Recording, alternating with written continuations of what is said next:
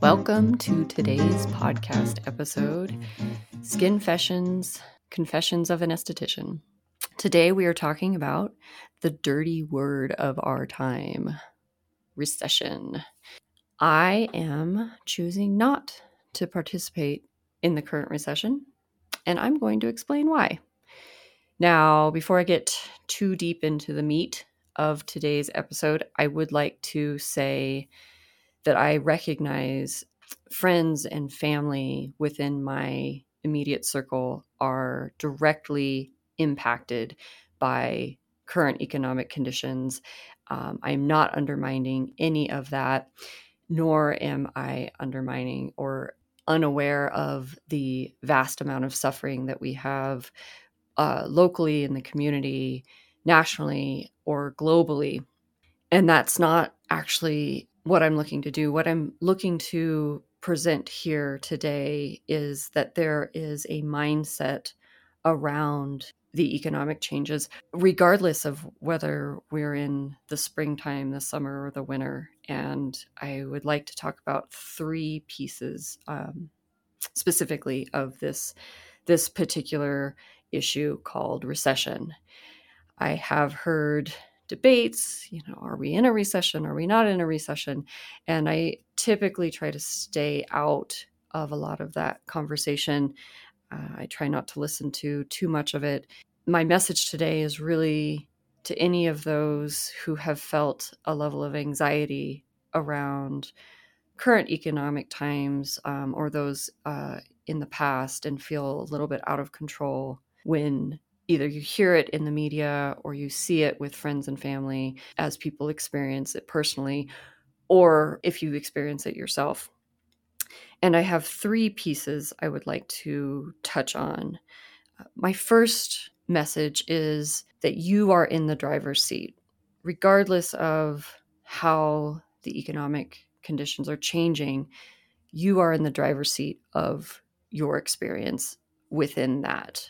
The second piece I'd like to discuss is that there is something that comes after winter, and we'll dive into that a little bit. Perhaps we're in a winter, perhaps we're in a fall. I guess it depends on who you talk to. And then the third piece that I would like to touch on is that the stock market is on sale. And there's some great things I've learned around that. And so let's talk a little bit about the driver's seat. When you decide you're going to go off into the world, you hop in your car, you are ready, and you have some kind of general idea of where you're going. You probably have a destination. With few exceptions, most of the time when you get in your car, you do have a destination. And why would that be any different than your life? My point here is that you could have an intention. I have a particular set of methods that I use to get to this intention, and I'll share that in just a minute. But not having any vision on where your life is going from here to there, in my opinion, and from what I've seen and read, can cause some anxiety and some instability, especially in cases where we start to debate and the big ugly word recession comes out. So I will share with you one of the tools I have, and I have many. The one that I tend to find works very well for me is something called the 6-phase meditation. And this is actually I own the book. This is a book by Vishen Lakhiani, and absolutely adore the message underneath. It is a very simple technique. If it's something that resonates with you, then great. If you have a technique, all the better. Find something that works for you. This particular method works for me because it's a culmination of all the things I've always tried to do on a regular basis. And it's 18 minutes and it's guided by Vishen, and it really helps me do the pieces that I think are important, not just for me visualizing my life, but also with compassion. And he breaks down in the book the benefits of that compassion and how that looks. And if it sounds just insane that I am talking about compassion during a recession episode, please look into his book. He does talk specifically about how there are personal benefits to the compassion piece. which are cool and not really something I had thought about prior to reading his book. That being said, that's a tool. Find your tool, find a way to have a vision, but know that you have some control in how you respond to the waves that are being created by any economic condition. The second piece I would like to discuss is, are we in a winter or a fall? And that's a great message, something to think about in a cycle. But my favorite part of that message is, what comes after winter? After winter, we have a spring. And I've heard more and more. I've got a quick little side note. I am a huge fan of Trader Joe's. I do a lot of shopping there. And I have one woman in particular who I see that she works there. She's worked there since they opened in Littleton, Colorado. And she's a great woman, and I just adore her. About 2 years ago, right after we were getting out of quarantine, everybody's real uncomfortable and kind of trying to figure out how to move around in the world. And she comes up to me and gives me a big hug. And she says, and I don't know if I'm supposed to do that right now, but I feel like I'm going to give you a hug. And her mentality around it was, I'm going to give you this hug. And the crisis that we're going through right now, internally and externally, is something that we've seen on a regular routine, a regular cycle throughout many, many, many decades. And I absolutely loved that she said that. And actually that clicked for me. And I thought, 2 years ago, I thought, I'm going to look into what she just said. And sure enough, if you do the research, look through history in the last century, depending on who defines recession, there have been over a dozen recessions. And yet each time something comes up, it's almost like we get this real uncomfortable mindset of, ew, we don't want to be in this. And no, you don't really want to be in this. But the message that I got from the woman at Trader Joe's and the message that I'm reading, I've read a number of books and listened to a number of podcasts that talk about these cycles. One book in particular is a book called Generations. And it breaks down, it's actually very interesting, about the 4 general personality types of generations and how those move through cycles. Super interesting. It's actually a history, I'm doing air quotes, a history of America through 2069. And it was written, I believe, in the 90s. I think it came out in 1991. I'm not exactly sure about that date, but it came out well before 2069. And I thought, if somebody could give me a heads up on what happened in 2020, I will absolutely read the book. And it's a very interesting read, and it talks about the cycles. And the main takeaway that I would like to apply today is that we do go through these different cycles and personalities. And the main point in the book is that different types of conditions and different situations that each generation is exposed to or directly influences actually helps to shape that personality of that generation. Super interesting.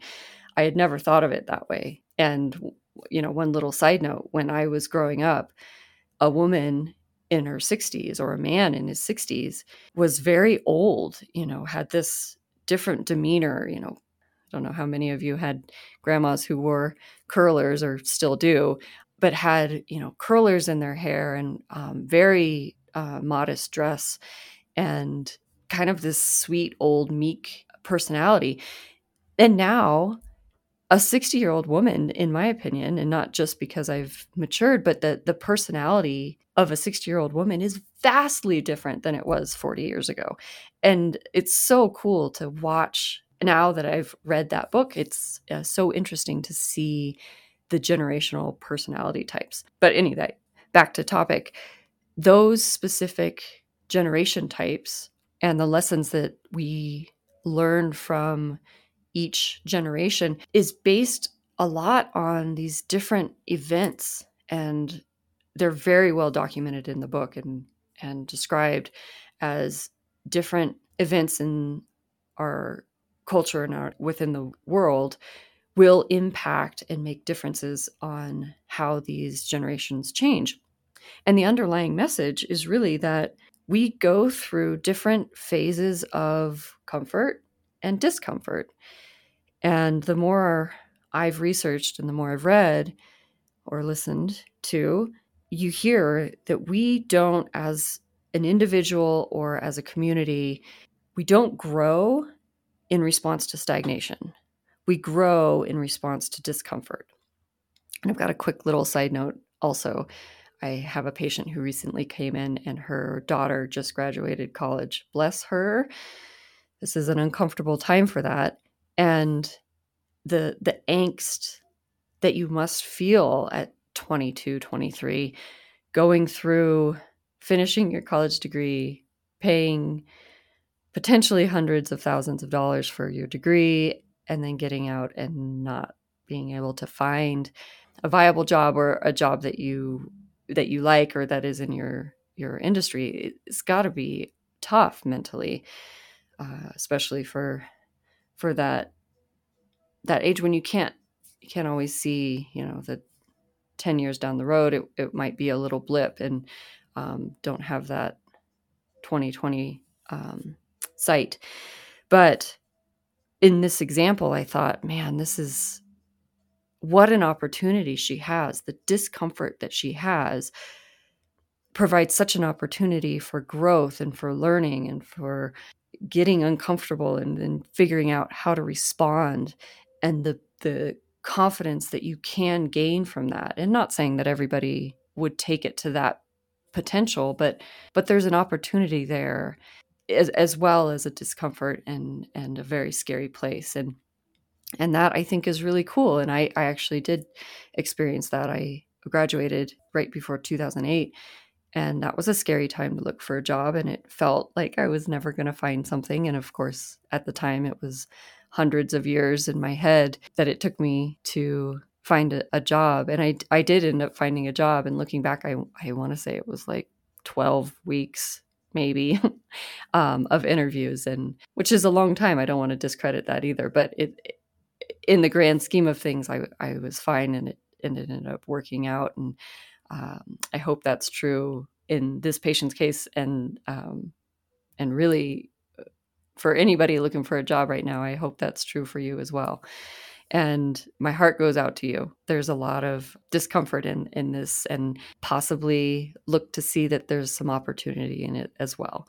So as we go through these cycles, spring, summer, fall, winter, I've heard some debates. Are we in a recession? Are we not? And like I said, I try to stay out of that particular debate. But let's think about if we are, and inflation is on the rise. And just a couple of weeks ago, I know the stock market was pretty down in the dumps, and possibly there's some opportunity in that as well. And I'll touch on that in a minute. But after the discomfort, we grow out into a different path. We don't grow out of stagnation into a different path. We grow out of this discomfort. And I think that's a cool opportunity. Something to maybe keep as a mindset when these difficult times arise and when these conditions come up, is there's opportunity in it as well, as uncomfortable as it may be, and as dramatic as it may be. And the last piece I wanted to touch on, before I get to a little anecdote, is that the stock market is on sale right now. And I heard the coolest thing. Whenever the stock market dips down, there's a lot of anxiety and people start to get real uncomfortable. Like, oh no, the Dow dropped this percentage, or, went down this much. And one example I would love to give is that if you went and you researched a car for a year and you were super excited, you really wanted this car, and then you finally go to buy it, hasn't changed in the last year, but it is on sale now. Brand new car, half off. Nothing wrong with it. Exactly the same as before. It's just half off. That would be a huge time to celebrate. And yet, when the stock market goes down, it is on sale. Now, I want to take a quick little side step, because I know that there are some people in ages that are getting close to or current retirement. And this is a different ballpark for those folks. And I recognize that can be a tough situation, and managing that is not my area of expertise. I have read a number of books about how to do that, and whether you find an advisor or whether you do it solo, or and I have some opinions of that that I won't share today. But apart from that, and outside of the retirement age, when the stock market goes down, there is also opportunity in that.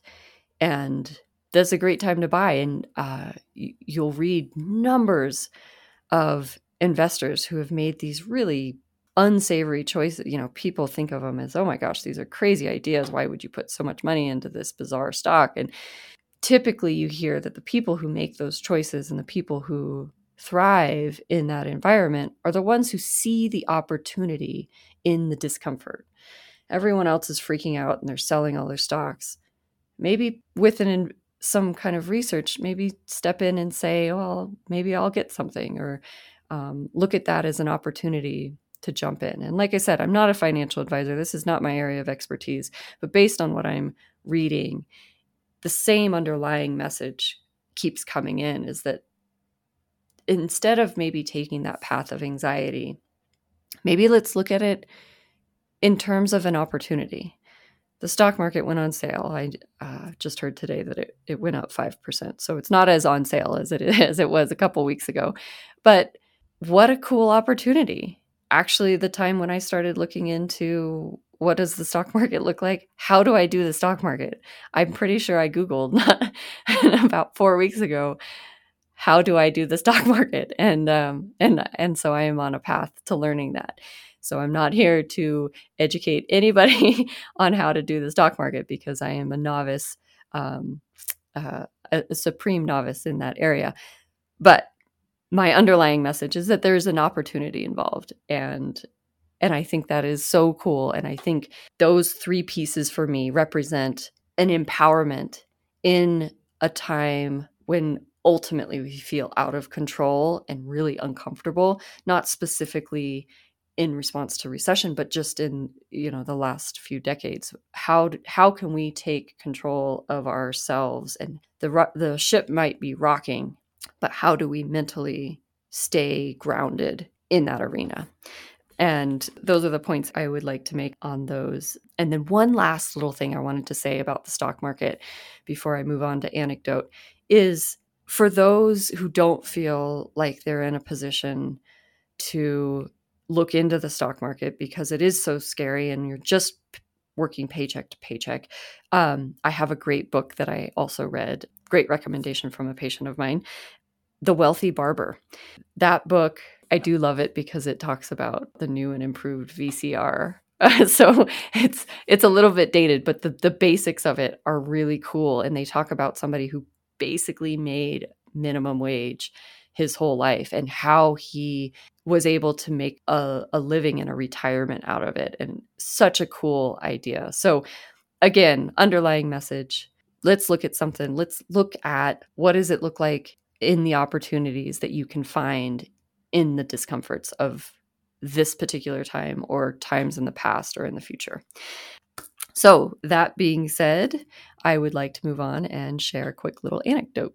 This particular story comes from many years past, and for anyone who lives in the foothills area around Denver, you know that we get kind of critters and wildlife, and we are all sharing the same planet, and there just happens to be more critters sharing the planet than I had been used to in the past. And I was working at a place, very clean place, very good about managing both cleanliness and what we would call vermin. And so I was treating a patient. I used to do real fluffy facials. So, the lights are nice and dark and dim, and patients relaxed, and I'm doing arm massage and really good facial massage. And out of the corner of my left eye, I see this movement, which is never a good thing, but I see something moving on the floor. So I kind of lean over and I look down, and sure enough, there is a mouse, and it is moving fairly slow. And for those of you who are squeamish about animals, I would suggest not listening any further. Listen to the skin tip. That'll be a few minutes down, but don't listen to this particular anecdote. I see this little mouse, and he's moving kind of slowly, and it turns out the owners of the business that I was working at had left mouse traps under my bed and my treatment bed, and I didn't know about it. So not only did I not know about it, I didn't know that the trap had caught something. So there was a mouse who had been caught, sweet, sweet thing, and is now trying to escape from under the bed. So I am doing a treatment. I can't alarm the patient, but I also don't know exactly what to do with the mouse. So I need to take care of the mouse, but I can't take care of the mouse and the patient at the same time. So I take a wooden stick. We have wooden sticks for waxing, craft sticks, so you would say.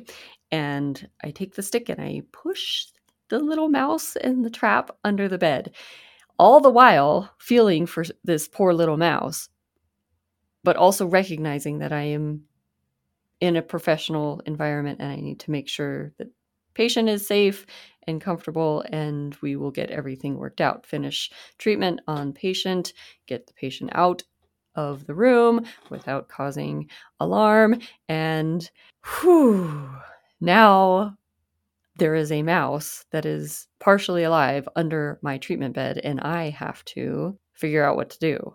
I am really the only one to take care of this. So I don't want to see the mouse suffer, which it clearly had already been.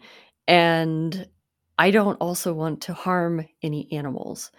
So what do you do? And luckily, I called a friend of mine at the time and said, what the heck do I do with the mouse that's under the bed? And he guided me through how to, as humanely as possible, help the mouse pass on. And I did that, and I checked that off the list, and I would say with almost all certainty that this particular instance taught me a few things about being connected with the environment around you, finding opportunity in discomfort, and also make sure you check under your treatment bed if you're an esthetician to see if your owners have put any mouse traps that may have been triggered. So that's my discomfort story for today, and I would love to hear if anybody else has a similar story. I have a couple others that are kind of along that pathway, unfortunately, with all the critters that you get, regardless of how clean the places I've been have been. These stories come up. And I'm going to wrap up real quickly here with a skin tip on eye care. I was at a symposium over the weekend and I heard a question: may I use my moisturizer as an eye cream around my eyes? Or is it actually worth paying for an eye cream, or are they just gimmicky? Again, I'm doing air quotes because that's the word that was used in the symposium. And my thoughts here, real quick, are that you absolutely may use your moisturizer. If it works well for your skin, it most likely will work around your eyes. Please remember that the skin around the eyes is the thinnest skin on our body. It does have a tendency to respond. There's certain things that I don't recommend around it. I can go into those later. But for all intents and purposes, it is actually acceptable to use your moisturizer around your eyes in most cases. That being said, I don't have very many patients who come to me and say, my eye area is great. I have nothing to change. Let's not do anything about it. That's not a thing. Very few people ever in my tenure as an esthetician have come in and said that. So my message would then be, if you want to make changes, look at investing in an eye cream. Eye creams tend to be a little bit more expensive. They are very specifically formulated for that thin skin. They're designed to help with puffiness. There are ingredients out there that look at puffiness, firmness. If you have crepey or sagginess, there are ingredients out there that can substantially help with that.